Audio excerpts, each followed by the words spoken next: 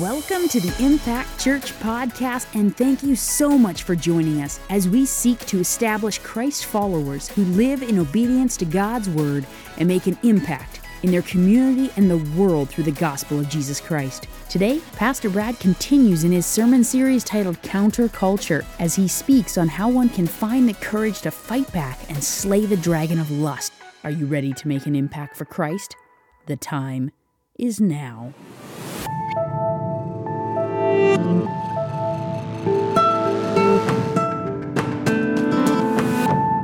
Guys, we're continuing in a sermon series that we've been in now for a few weeks called Counterculture. This is actually our fourth week in.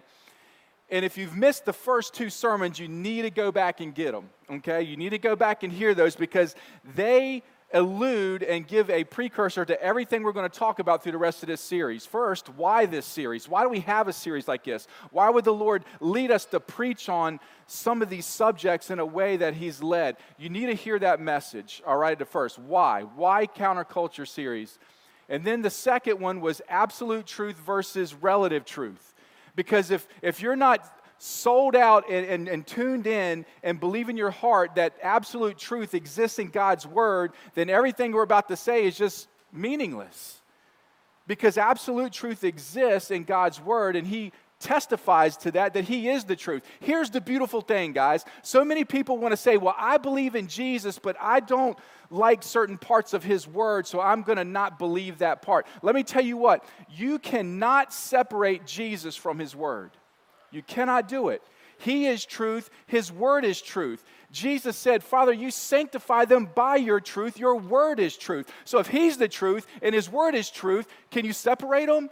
Absolutely not.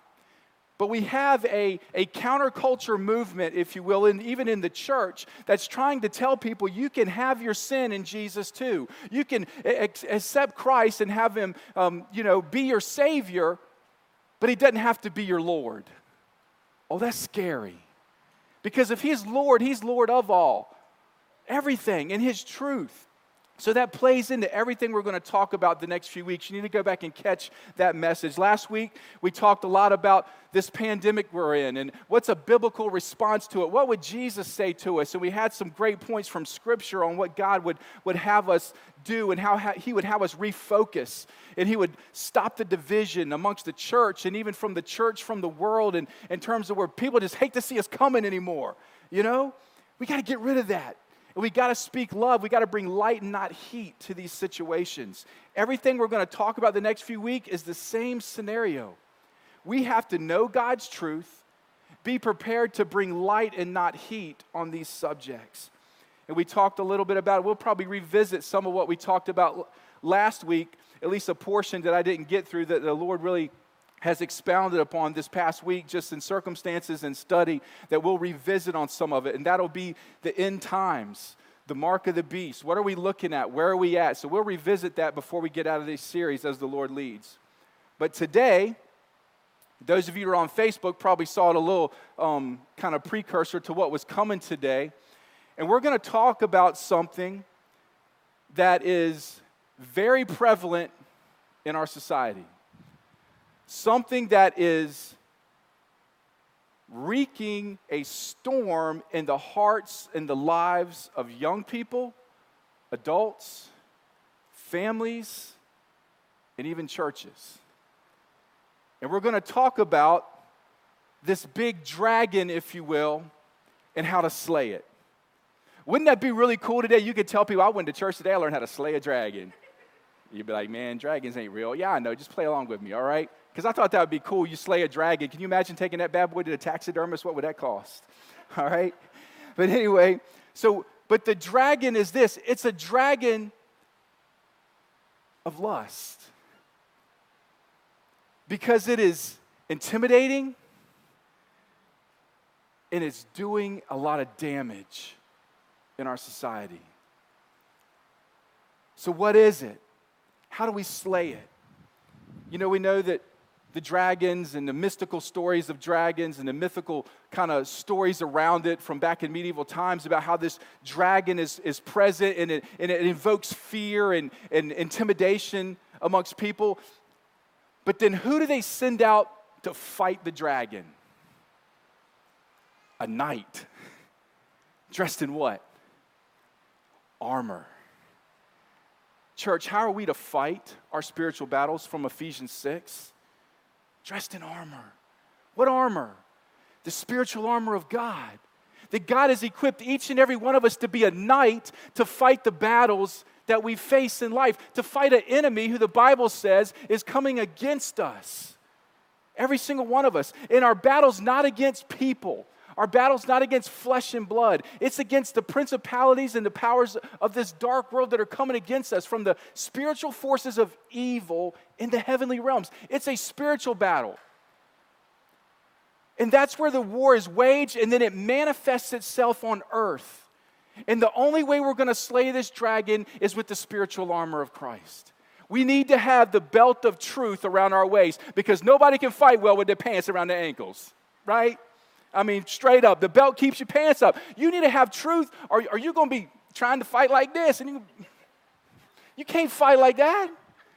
God wants us to have truth first. What is truth? That's what we alluded to in that second week. God wants us to have that. Then we have that breastplate of righteousness, right? Where we are surrendered to the word, not legalism, but righteousness through Christ, where we are able to reflect those arrows that the enemy is going to shoot at our heart. And then we've got the shield of faith that we step out, right, and trust. We've got our feet fitted with the readiness of the gospel of peace. We've got a helmet of salvation on. And then what else do we have, guys? What is pretty much, there's other pieces of armor that can be used offensively. We talked about that in our spiritual warfare series. But what's the main offensive weapon that's given the knight of Christ? The sword. What's that sword, guys? It's the dragon slayer. That's what this is. Do you have the dragon slayer? And I don't mean do you just have a copy of it. Do you have it in here? Because that's where you're going to slay it right there. So let us hear this message today, church. Yes, there is a dragon. We're going to define this dragon. We're going to show what it looks like, how it's reared its ugly head in our society. Because we need to know the dragon that we're up against. But then today's message is about slaying this dragon. It's about victory, church. That's today's message, is victory. Not a condemnation message about, whoa, how bad are we? How bad are we? It's not that. It's about how good does Christ want us to have victory over the dragon that is defeating us. That's the message today. That's what he went to the cross for. That's what he rose from the grave for, is to set you free. To set me free so that we don't have to be a slave to the sin of this dragon anymore. Let me pray for us before we dive in. Dear Lord, we love you. Father, we thank you for Jesus. And Lord, we praise you for who you are. Lord, we come to you on bended knee, Lord, with a heart that is repentant. Lord, a heart and a mind that is open and ready to receive your word. So Lord, would you speak to us right now? Lord, we know the evil that's amongst us. Lord, we feel the pressure of temptation. We feel the pressure of an enemy he wants to deceive. And Lord, we know that in our flesh we are weak. Lord, that we have no power in and of ourselves. Lord, that our power, our strength, and our ability and our willingness to fight only comes from you. So Lord, I pray that you would give it today, Lord, to each and every one. Lord, let nobody leave here today unchanged. Lord, let nobody leave here today condemned. Lord, may we be convicted, which is by your Spirit, and may we feel your arms of love and hope and restoration that you are reaching your hand down today to say, this is the way, walk in it. I love you. I died for you. I want to set you free today. Come walk in the victory that I have prepared for you to walk in. Lord, let us hear that today and be doers of your word and not hearers only. And you get all the glory in Jesus' name. Amen. All right. So guys, what we're going to talk about today, specifically with the temptation of lust, all right?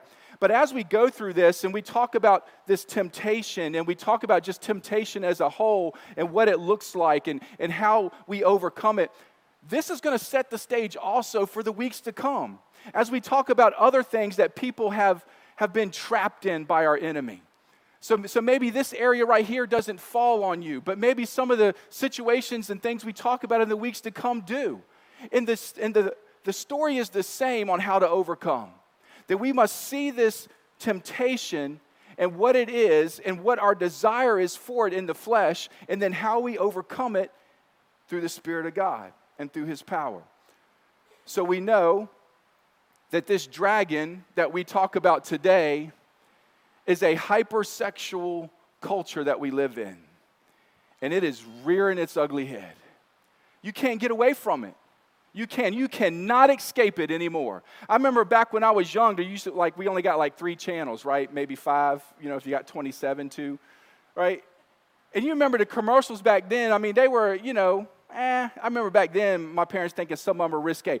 Man, let me tell you what, they are like a Disney movie compared to what's on today. Guys, we have been desensitized to the hypersexual culture that we live in. And it's gone gradually. And we can't escape it anymore. You can't even watch television. You can't watch movies without having something pop up on your screen that alludes to a hypersexual culture, that starts to play into your mind for temptation. And then it starts to wreak havoc, because then we have other opportunities today that we didn't have even 30 years ago. Because we've got a technology age where you don't even have to try anymore to get some inappropriate content in front of your face. It's right there all the time. So it's on TV, it's in the magazines, it's on social media, it's on your computer, it's on your phone. You see it when you walk out in society, you go to the beach, you go to the gym. There is a hypersexualized, seductive culture that is inescapable. That's why we're falling for it so much. It's become so large, it's become so big, it's so easy to give into. When you look at this beast and how it's reared its head specifically with the idea of lust, and you know specifically that this has come to this huge dragon that we call pornography today. Because pornography breeds more lust in the heart of people. Pornography hurts everybody. Among adolescents, pornography hinders the development of a healthy sexuality. It makes them even start to question, in many cases, their identity. It causes confusion. In some cases, makes them even question their sexual orientation after watching so much of it. That's scary. Ideas they would have never thought of, but when this is put in front of their face, it starts to change this. But it seems so innocent. It seems so private, like I'm not hurting anybody. But the statistics say otherwise. Among adults, it distorts sexual attitudes and social realities. In families, pornography leads to marital dissatisfaction, infidelity, separation, and divorce. It's harming our culture. The porn industry, talk about how big of a monster, how big of a dragon it is. The porn industry by itself, its annual revenue makes more than the NFL, the NBA, and the MLB combined. What you think about that for just a minute? The porn industry by itself makes more than ABC, CBS, and NBC combined. And you know how much they get for their commercials. We've got a huge monster. The financial cost of businesses and productivity in the U.S. alone from pornography estimated to be $16.9 billion annually. But actually the human toll, particularly among our youth and our families, is far greater. The dragon has roared for a long time, and the church has been too silent. Because too many pastors feel like it's embarrassing to stand up here and talk about this subject. And the more we stay silent, the more the enemy plants seeds. And the more he takes ground in our homes, in our society, in our schools, in our churches. So we can't stay silent anymore. We have to speak the truth, and we have to put it in front of us and know how to defeat it. In our world, every second, 28,258 people are viewing pornography around the clock. Every second. 28,258. 35% of internet downloads now, total. 35% of all internet downloads are related to pornography. 1/3, you think this is just a male problem? 1/3 of pornography viewers now are women. The likelihood of teenage pregnancy doubles with exposure to sexual content on TV and pornography. Doubles. Pornography increases, talk about marriages, increases the marital infidelity rate, that's adultery, by 300%. You want to have a great chance of losing your family, cheating on your wife, and losing everything God gave you? Click on the computer screen. 300%. 56% of divorces now claim to have at least one partner hooked on pornography. 68% of divorces have a new sexual partner hooked up as the cause of the divorce over the internet. It's right there. 48% of all homes say that porn is a problem in their home. That's a lot. Talk about our youth. Let's talk about our church. How about churches? As a whole, it's estimated that 50% of pastors view pornography, of pastors across the board. Of those, talk about the top leaders of youth and senior pastors. In youth pastors, 1 in every 5 youth pastors views pornography regularly. 1 in every 7 senior pastors use porn on a regular basis. Currently struggling. It says that's more than 50,000 U.S. church leaders. I want you to think about that across the nation. Look at people inside the church. When studies are taken, 64% of Christian men and 15% of Christian women claim to regularly view pornography. When you ask the culture, those outside the church, it's 65% of men and 30% of women. Not much difference, is there? 64% men in the church, 65% men outside the church, 15% of women inside the church, 30% of women outside the church. 87% of women, Christian women inside the church, claim that at one time they have viewed pornography. 87%. Talk about our teens. Talk about our phones. Even beyond pornography, our teens are even creating their own pornography with something called sexting, where they're taking pictures of themselves and sending it to their friends. Nearly 27% of teens receive sext messages. Around 15% are creating them and sending them.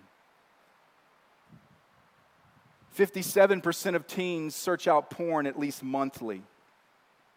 33% of women less than the age of 25 search out porn at least once a month. Looking at our youth, 51% of male students and 32% of female students first viewed porn before their teenage years, before they were even 13. The average first age of exposure to pornography now is 11 years old on average. 11. 94% of children now see pornography by the time they're 14 years old. 94%. If you go a little deeper, you can see other staggering statistics. 84% of ages 14 to 18 of males view regularly. 57% of 14 to 18-year-old females have viewed pornography. When you look at pornography as a whole, you see that gay male pornography constitutes a disproportionately large share of the industry. It's estimated that 20 to 30% of pornography produced is gay male pornography. And this pornography creates 30 to 50% of the pornography industry's revenue, almost half. Several studies have indicated that gay men consume pornography at a higher frequency than heterosexual men. One study that I saw publicized in the New York Post showed, and it was a correlational study, not a causal study, but it showed that the more frequently you watch porn, the more likely you are to be bisexual. It's causing gender confusion. It's causing sexual orientation confusion. Many people have been reaching out to mental health websites expressing this confusion of their sexual orientation after viewing excessive pornography. You look in our culture as a whole, you say, well, that's just harming people by themselves, isn't it? Now, I've already shared with you the statistics of the home and the families that are ripped apart by it. What does it do in our society? We find that many rapists, child molesters, kidnappers, adulterers admit to having porn addiction. 61% of serial killers admit to being addicted to pornography. 61%. 55 to 71% of sex offenders are addicted to pornography. 90% of pedophiles are addicted to pornography.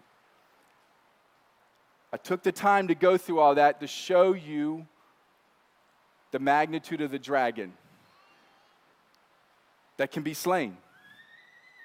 It can be slain right now, today. It can be slain in your heart. It can be slain in your home. It can be slain in our society with the start right now.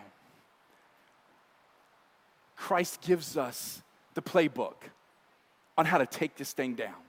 He has equipped us with the dragon slayer, the truth of His word, and His Spirit that wants to come in and lead and guide our hearts away from the temporal, worldly desires and fleshly lusts that we have. So, let's go to our teaching passage today. In James chapter 1, we're going to be in verses 13 through 18. This dragon is ugly, but we're going to kill it. James chapter 1, verses 13 through 18. Word of God says this: let no one say when he is tempted, I am tempted by God. For God cannot be tempted by evil, nor does He Himself tempt anyone. But each one is tempted when he is drawn away by his own desires and enticed.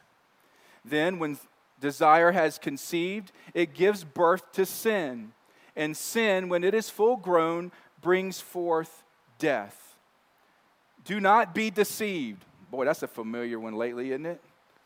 My beloved brethren, every good gift and every perfect gift is from above and comes down from the Father of lights, with whom there is no variation or shadow of turning. Of His own will He brought us forth by the word of truth, that we might be a kind of firstfruits of His creatures. A lot in there. We're going to dig it out right here, because we're going to see in this passage how we defeat this dragon of lust. How we get to it when it's maybe not quite so big in our lives and our hearts yet. Because that's where God wants us to take hold first and foremost. But then there's still, because of who Christ is, no matter how big that dragon has gotten in your life and in your heart, there's still the ability to defeat it. Hope's never lost when Jesus is here. Praise Him.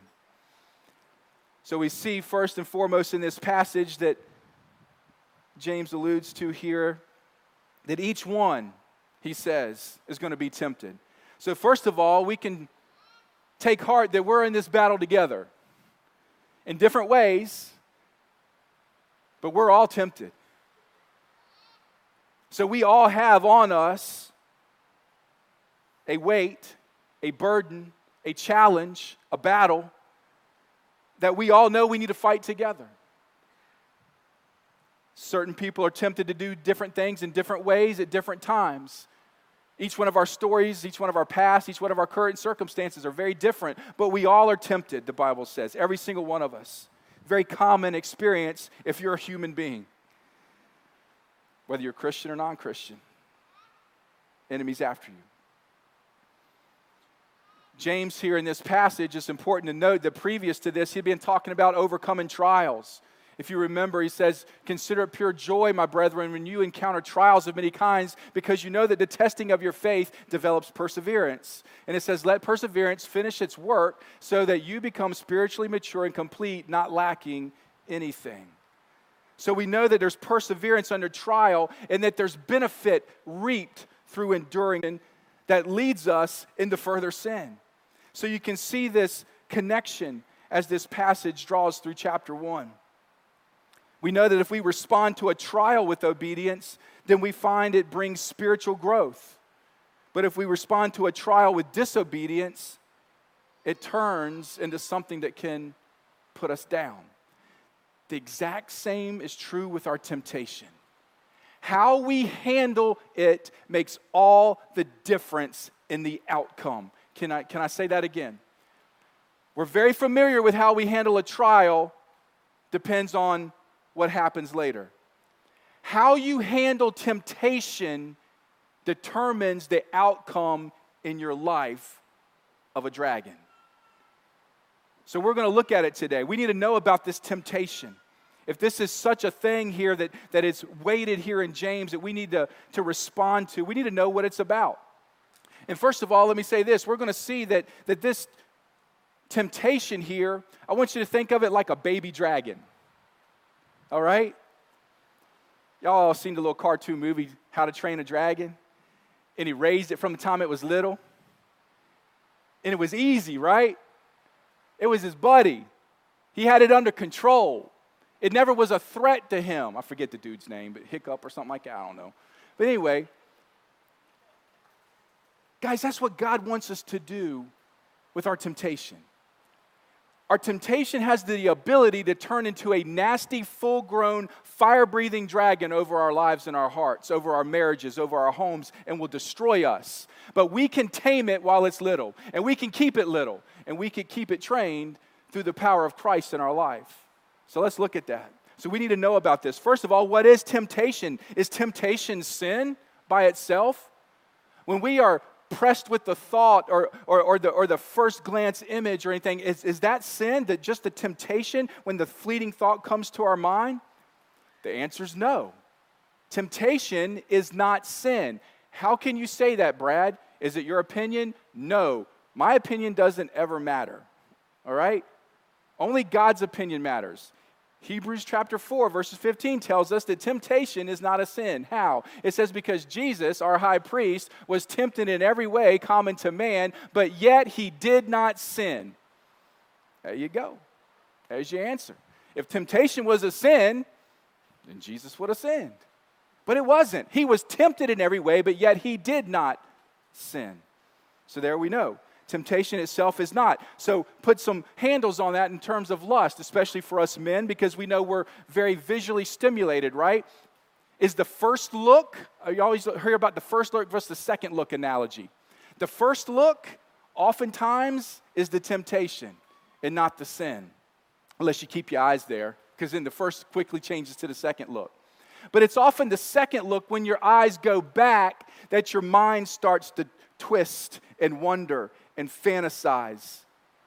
That's when we start falling for the temptation.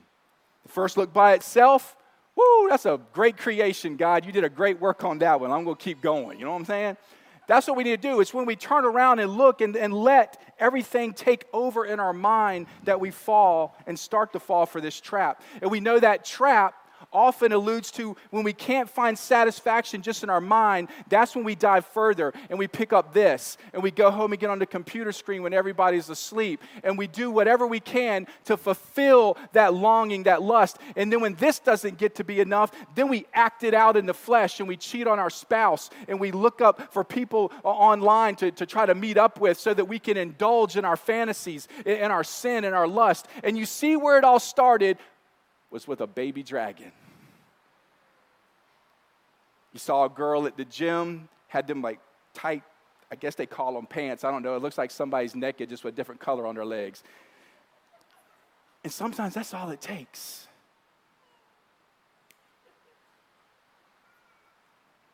And off you go. So temptation by itself is not a sin, but it is the primary source of sin. It's where it starts if we give into it, how we handle it. What's the goal of temptation? We need to know that. What's its goal? The goal of temptation, fueled by your enemy, is to destroy you. And maybe not the first time you do it. That's too easy. Because then if that happens, you have too many examples. Like, man, the first time they did that, man, everything went wrong. I am not touching that. You see, he wants to give you plenty of examples of people that are doing it that look like there's nothing going on wrong in their life. So you got the idea that what? Ain't going to hurt me either. You see, he wants to just set you on the road to destruction. Because if he can get you on the road, it's easier to stay on that path. What's the Bible say in 1 Peter 5:8? Your enemy, the devil, prowls around like a roaring lion, seeking who he may devour. How does a roaring lion attack its prey? Anybody watch National Geographic? Does it come roaring across this wide open field like if there was a deer back there and I was going to go get it? Would I just go sprinting at it, roaring? No, wow, what's it going to do? Pew! I ain't having no part of that. What's it do? I'm going to go get in the bushes, and I'm going to sneak, and I'm going to be real quiet. And I'm going to get in the ditch, and I'm going to get in the tall grass. And every time the deer thinks it heard something or saw something move, I'm going to stop. And I'm going to let it get comfortable again and put its head back down. And then I'm going to keep creeping. Guys, that's what the enemy's doing with temptation. As he gets you on the road with lust, and you think everything's okay, and you think you haven't felt any effects from it, and he's sneaking up the whole time, and then when he gets close enough, he pounces. It's over. He's seeking to devour. That's the goal of temptation. He wants to overtake you. And if you don't understand this, you will play with the very temptation and sin that is going to destroy you and your marriage and your home. And here's some truth for you. You cannot defeat the demons that you enjoy playing with. Cannot do it. If you are a follower of Christ, a demon cannot possess you because the Spirit of God is there. But by what we choose to do and what we choose to bring in our home and what we choose to bring in our ears through music and in our eyes through television and stuff can allow a demon to torment you, though, and wreak havoc on your life and in your home. So what are you putting in? You cannot defeat the demons that you enjoy playing with. The worst position that you or I can ever be in is thinking that sin isn't that bad and we're in control of it. Oh, I got this. I'm all right. It's not going to develop into an addiction. It's just something I got to do when I just need a little quick fix. We're going to talk about that with drugs, with alcohol, with everything that's coming up in this series. Oh, I got this. I'm in control of this. Tough guy, right? It's not in control of me. It's probably in control of you more than you think. Emotionally, connection to your soul. And the lion's creeping up. Temptation, what is the character of temptation? We know what it is in general. We know what his goal is. What's the character of temptation? The character of temptation is to always cast doubt on the character of God and the Word of God. You get this example from the very first temptation. Where was that? Adam and Eve. How'd he do it? Did God really say? And then he appealed to their flesh. You can be like God. You could be wise and smart and know everything. It's the oldest trick in the book, and it still works. The enemy comes at us today and appeals to our flesh. He wants to make us doubt God's word. He wants to make us doubt the character of God, to make us think that God doesn't have our best interest in mind, that God's just a cosmic killjoy. He just don't want you to have any fun while you're young and in college. That's what he's doing. He's winning. He's winning. The goal is to destroy. The character is to cast doubt on God and his word. And it's very common. It's universal. 1 Corinthians, Paul says that to the church at Corinth in chapter 10, verses 12 and 13. He says, therefore let him who thinks he stands take heed lest he fall. No temptation has overtaken you except such as is common to man, but God is faithful. Don't you love it when God gives you a way out? Come on, you ought to be cheering to that. You don't have to be a slave to sin anymore. You don't have to give in to the temptations of this world. You don't have to follow the crowd, young people. God is faithful to give you a way out. And he says, who will not allow you to be tempted beyond what you are able? You see, this verse is often taken out of context to say God won't put us through every stuff we can't handle. That is a out of context scripture, because Paul said, man, we were under so much pressure that thought we were going to die. So this is not the context of this verse. The context of this verse is temptation. It even says it, who will not allow you to be tempted beyond what you are able. But with the temptation will also make the way of escape that you may be able to bear it. That cancels out every excuse you and I could ever come up with as to why we're so weak and give in to sin so much.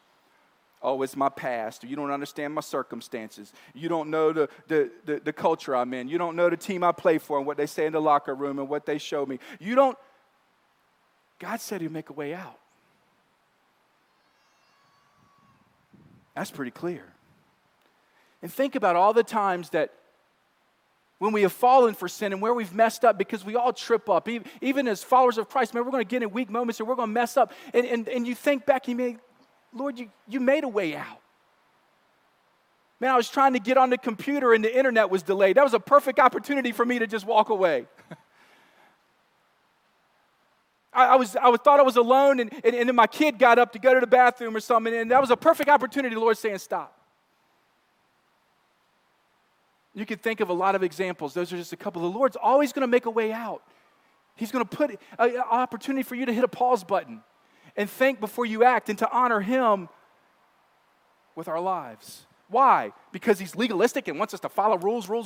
No, he doesn't want us to experience the devastation that I just presented in the first part of this message, that he knows will come in your heart, your life, your family, and in this society if we keep giving into it. That's why.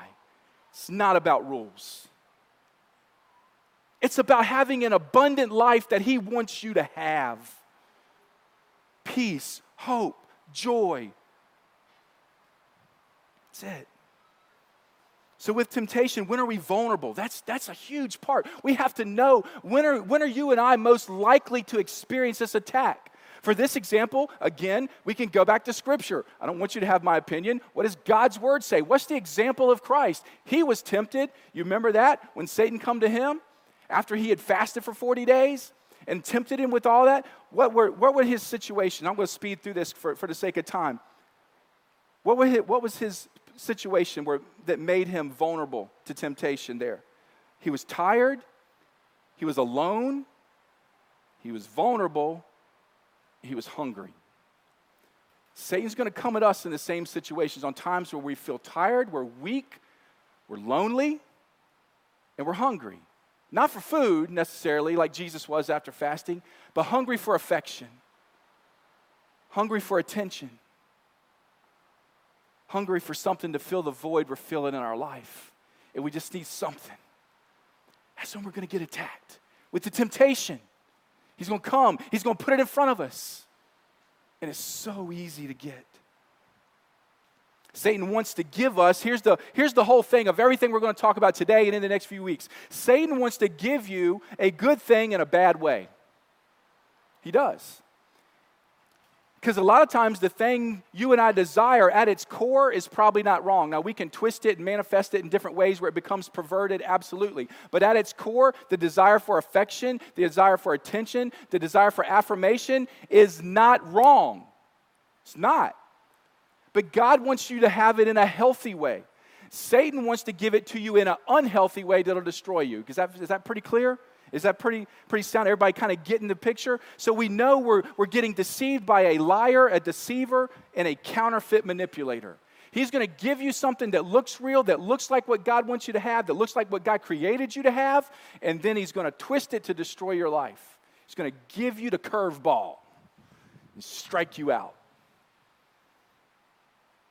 That's his goal.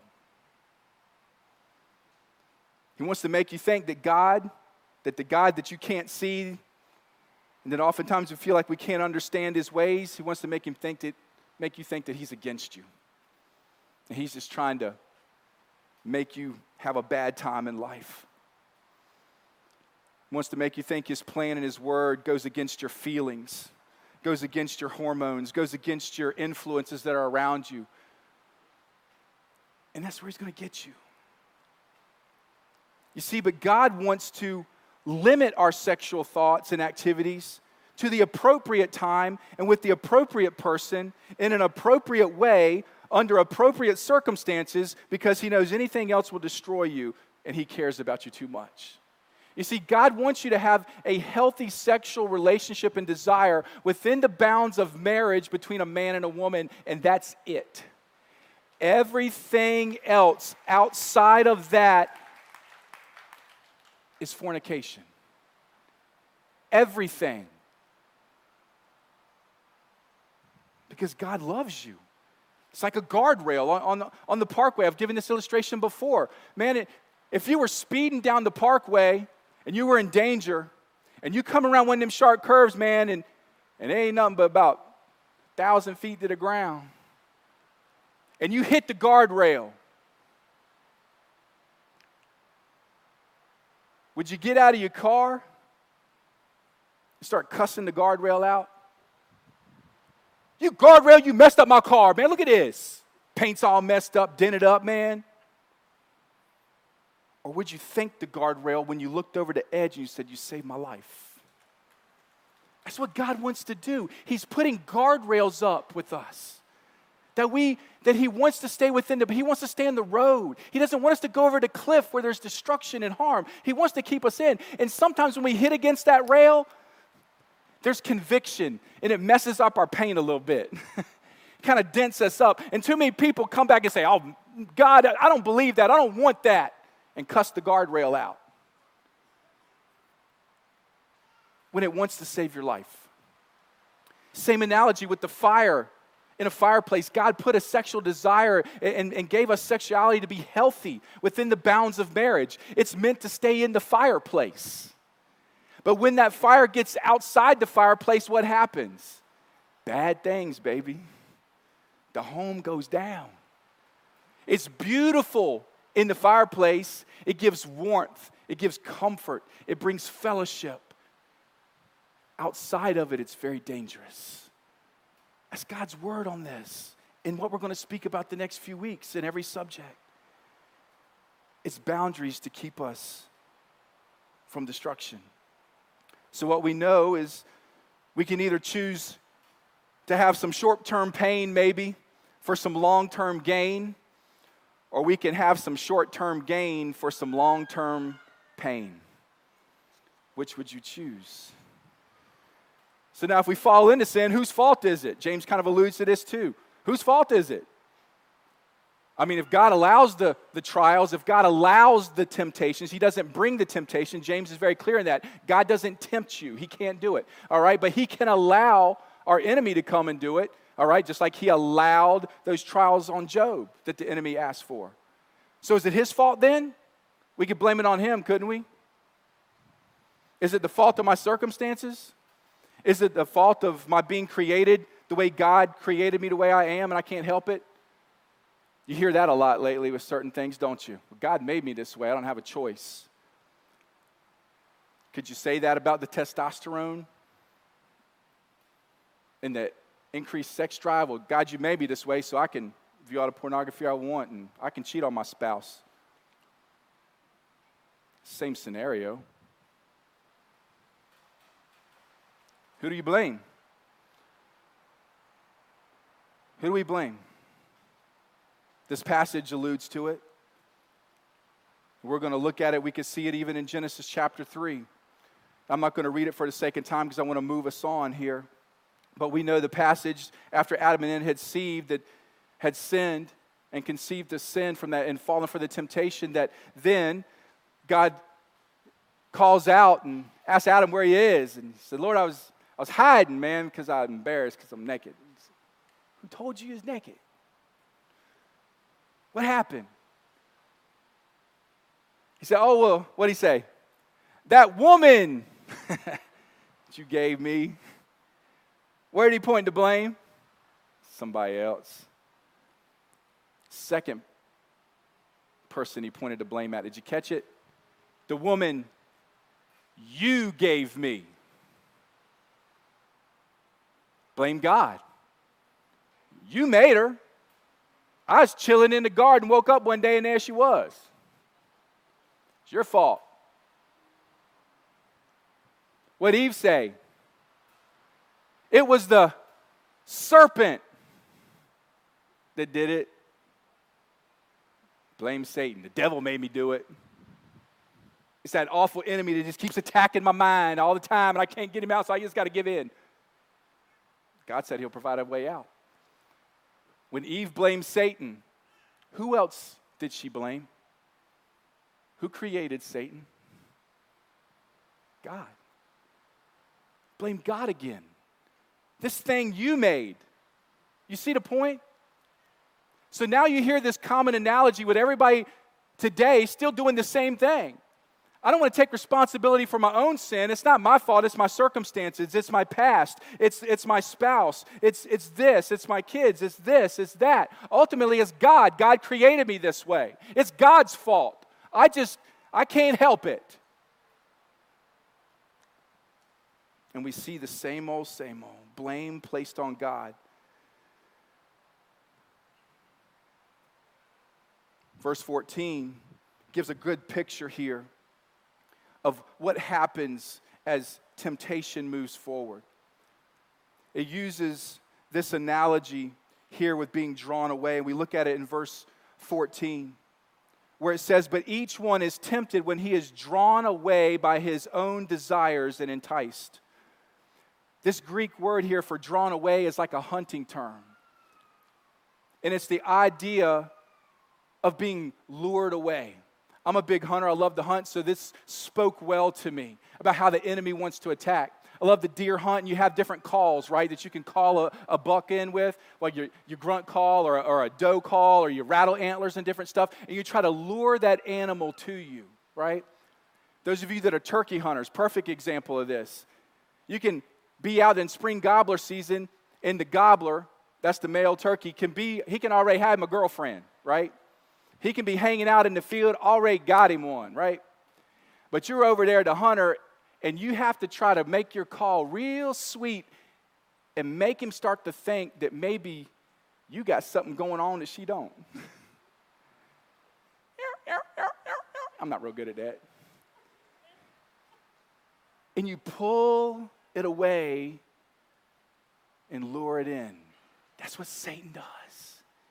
He wants to throw it out there and call you with something that's alluring, that looks shiny, that looks enticing, that looks like it's going to fill you up, that looks like it's going to satisfy you.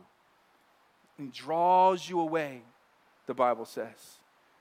And then we see this word for lust here in verse 14, where it says each one is drawn away by his own desires. That's their lust. It's the Greek word epithemia. It's a craving, an intense desire, similar to when you're hungry, you're starved, you're so thirsty that you have to have something. You see how you're drawn away? Now you just got to have it. It increases as we go. And then, enticed. More of a fishing term now. Just like you entice the fish to hit your bait. and it looks like something different than what the fish really thinks it is. And there's a hook in there. And it gets stuck. And that's what Satan's doing with us. He's luring us away. He's making us hungry for something that's going to give a false sense of satisfaction. He wants to give us something that innately inside might be good, deep down inside at its core, without the perversion on the outside. And he wants to give it to us in the wrong time and in a wrong way to destroy our life. And entraps us. So we have to be careful that we don't get drawn away, that we don't become hungry for the flesh and lustful desires, that we keep our gratitude for what God has given us, for the spouse that we have, for the things that God has given us. Even be thankful for your singleness. If that's where God has you right now, be thankful for that. And trusting God to know that He's going to bring the right person at the right time in the right way. And to go outside the bounds is going to cause destruction for you and the partner. And we have to realize that. And we know that where gratitude is lost, lust abounds. That's when it starts to really dig in deep. When you start to feel like you're missing out and you're ungrateful. And we're not alone in this struggle, remember? Jesus took it a little farther. In Matthew 27:30, He said, you shall not commit adultery. He's repeating the 10 Commandments. He said, but I say to you, whoever looks at a woman to lust for her has already committed adultery with her in his heart. If your right eye causes you to sin, pluck it out and cast it from you. For it is more profitable for you than if one of your members perished, than for your whole body to be cast into hell.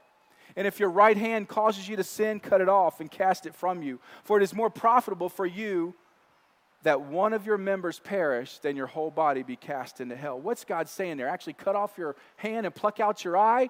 Metaphorically, yes. Physically, no.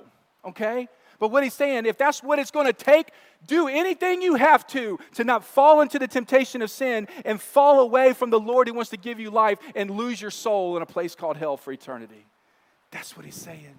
I've died on the cross to give you life, to set you free. You don't have to feel the torment and destruction that Satan wants you to feel.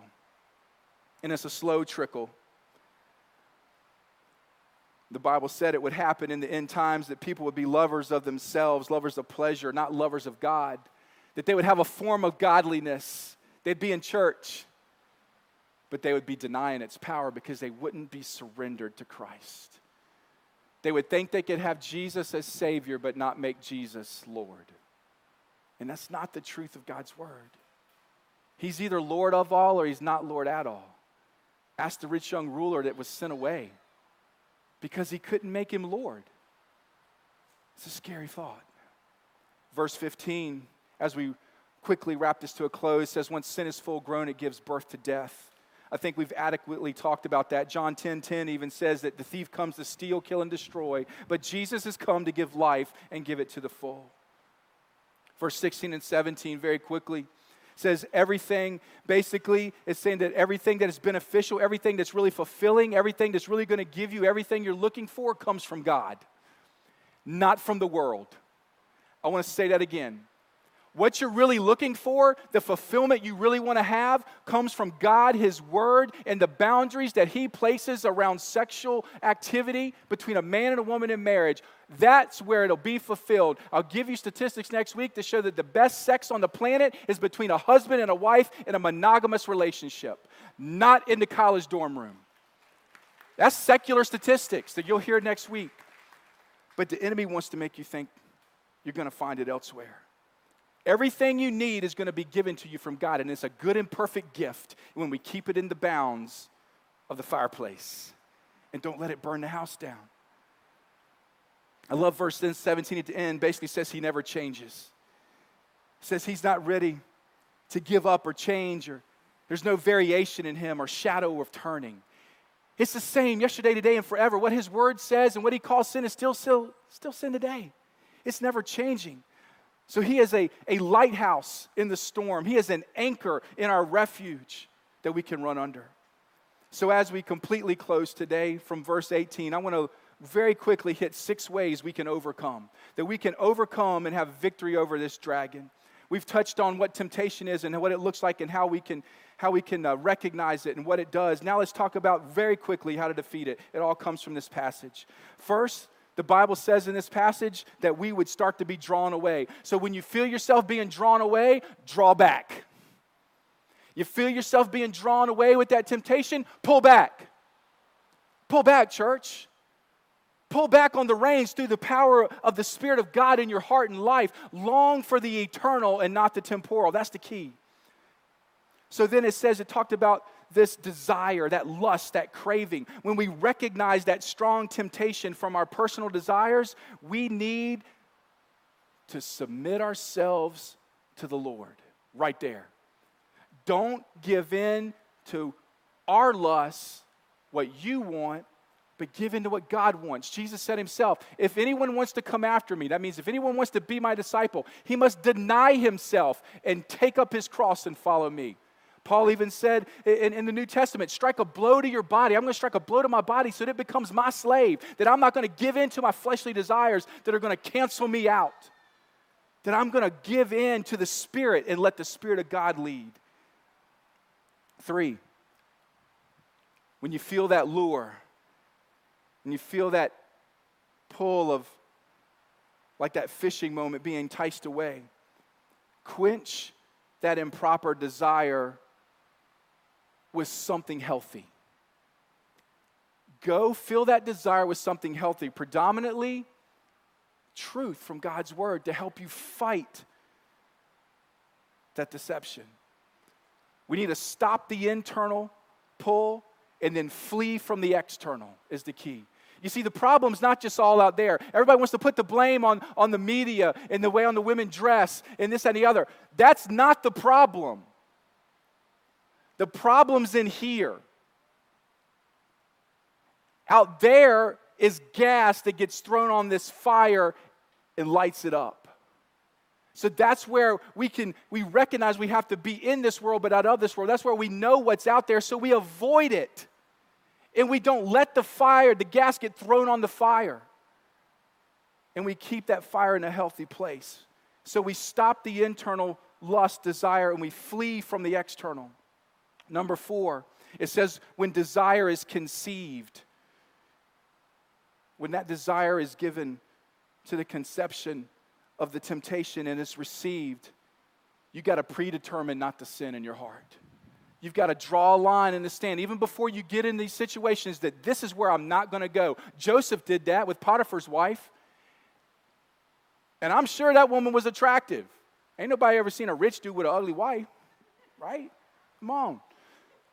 So this is a teenage boy pursued by probably a good-looking woman, and he said, no, I can't do it. Out of legalism? No, why? That I might not sin against you. That I might not sin against God. That's why. We need to draw the line in our heart that we are not going to go against God in his ways. It helps. It strengthens us. It empowers us. Doesn't mean that we're not going to stumble and trip and fall at times, but it's going to help us overcome. Number 5, when sin is birthed, it says, what do we do when we feel like sin is birthed? We've already given in. We're in the middle of it. What do? Keep going? Slam on the brakes. If you've fallen for it, if you're in the middle of it, don't just keep going like, I'm already on the computer screen now for 20 minutes. I might as well keep going. Next thing you know, you're on it for 3 hours. Slam on the brakes and get off. Get off. Get back. Don't give in. Make the stand. It's never too late. It's never. No matter where you're at in this lust and temptation, this addiction, you can have freedom. We need to get it out. Satan will come back and try to twist the word in your theology. You'll be like, well, Jesus already said if you lusted in your heart that you've sinned, so you've already done it. You might as well go ahead and enjoy it now. Punk. That's what he does. You've already lusted in your heart. You might as well just go ahead and call that girl that's on there. See if she'll meet up with you. You've already lusted. You see my point? When you're in the middle of it, maybe you've gone too far already. Slam on the brakes and don't go any further. And trust God and turn around and repent and let God help you back out. There's a path to victory. And it's not about trying harder, guys. It's not. It's about submitting to Christ more. Making a stand, being wise in this world and avoiding what needs to be avoided, but then trusting God with the final point, and that's His truth. It tells us that in verse 18 as it closes, that God by His will has brought us out by His truth. So what does that mean? We need to get the truth of God's word in our heart. You need to memorize Scripture. David even said in a psalm, said, I hide my word, your word in my heart, that I might not sin against you. It's the sword. It's the dragon slayer. But see, what we have is too many people who memorize Scripture but don't internalize Scripture. You could sit here and you can legalistically and just go through the motions and memorize 100 verses by next week if you're really smart. But if you don't internalize those verses, they are not going to help you one bit. You need to read that Scripture and internalize it in your heart. Let it permeate your being and your soul so it changes you from the inside out. See the difference? I can just fight the external circumstances on the outside, but if I never internalize God's word and change my heart, then I'm just legalistically fighting this external stuff, and I'm going to lose every time. But when I let God change my heart from the inside out, He gives me a new desire, a new heart, and a new walk, and a new talk, and I promise you, He'll do it. Have you experienced that today? Do you even know what I'm talking about? Or have you just been trying to adhere to rules? You've just been trying to try really hard to overcome the addictions that you're wrestling with. So many people fight it, not knowing that there's real victory when we internalize this. And it slays the dragon that's destroying us. You weren't meant to fight the battle on your own either. It helps to get it exposed, to get it out in the open. That's why we have a chain breakers ministry. Collison, you over there, you raise your hand. Chain breakers ministry. For anybody who's struggling with anything. Not just addictions, not just this, alcohol, drugs, not just, it could be you struggling just over the pandemic. You're freaking out. You've got anxiety, you've got panic attacks, you're depressed, whatever you're dealing with. That's what it's for.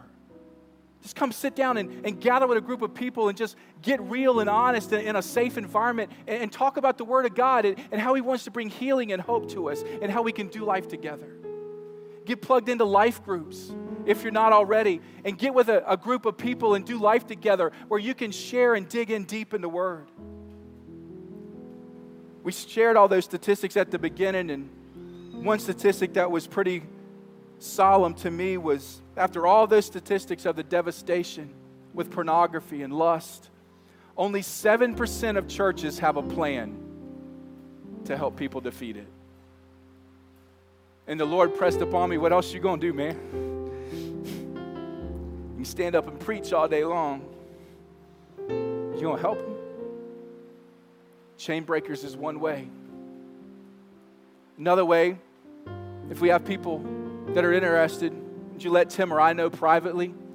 We're going to sign up and we'd love to invest in something called a Conquer series, where it's a series that walks through how to be pure.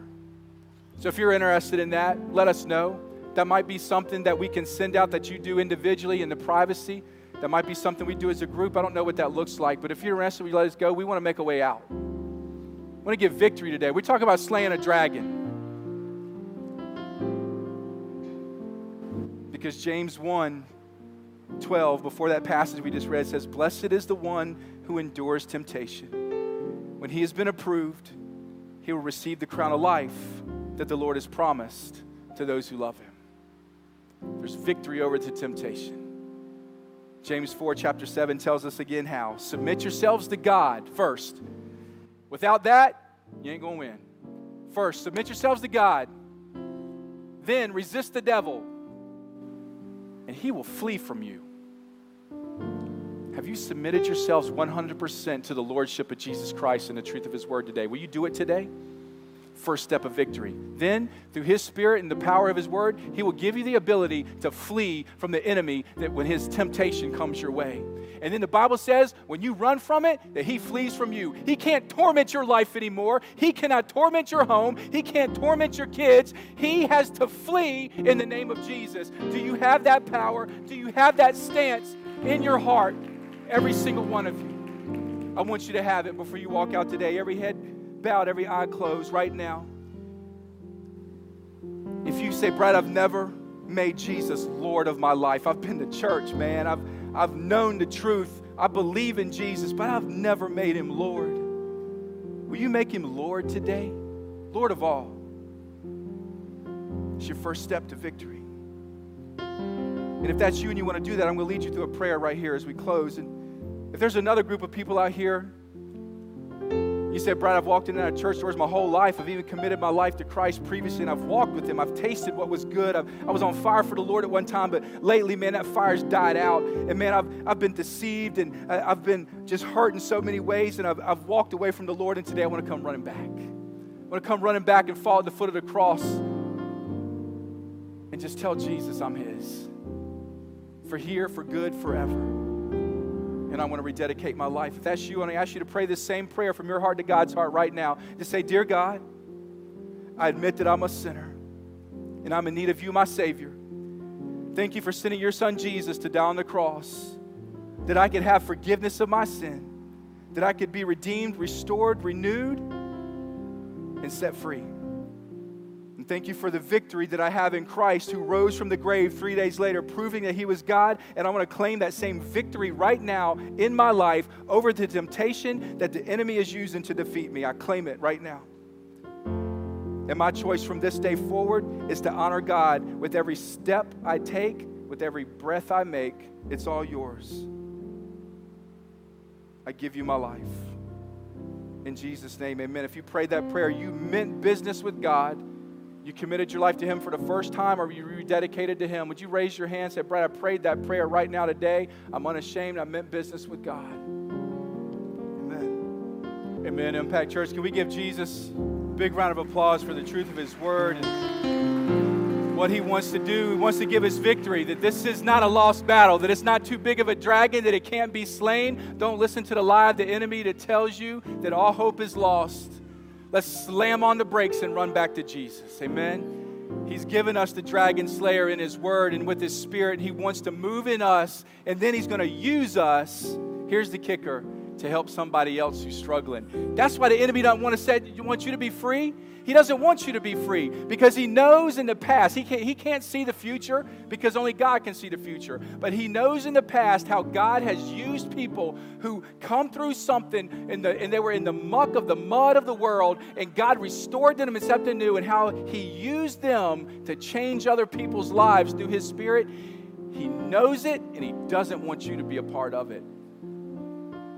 You going to let Him win? Nope. We're going to surrender to Christ so we can slay this dragon together.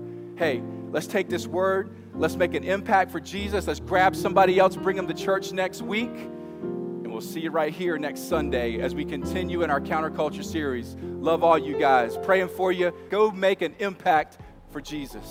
Amen.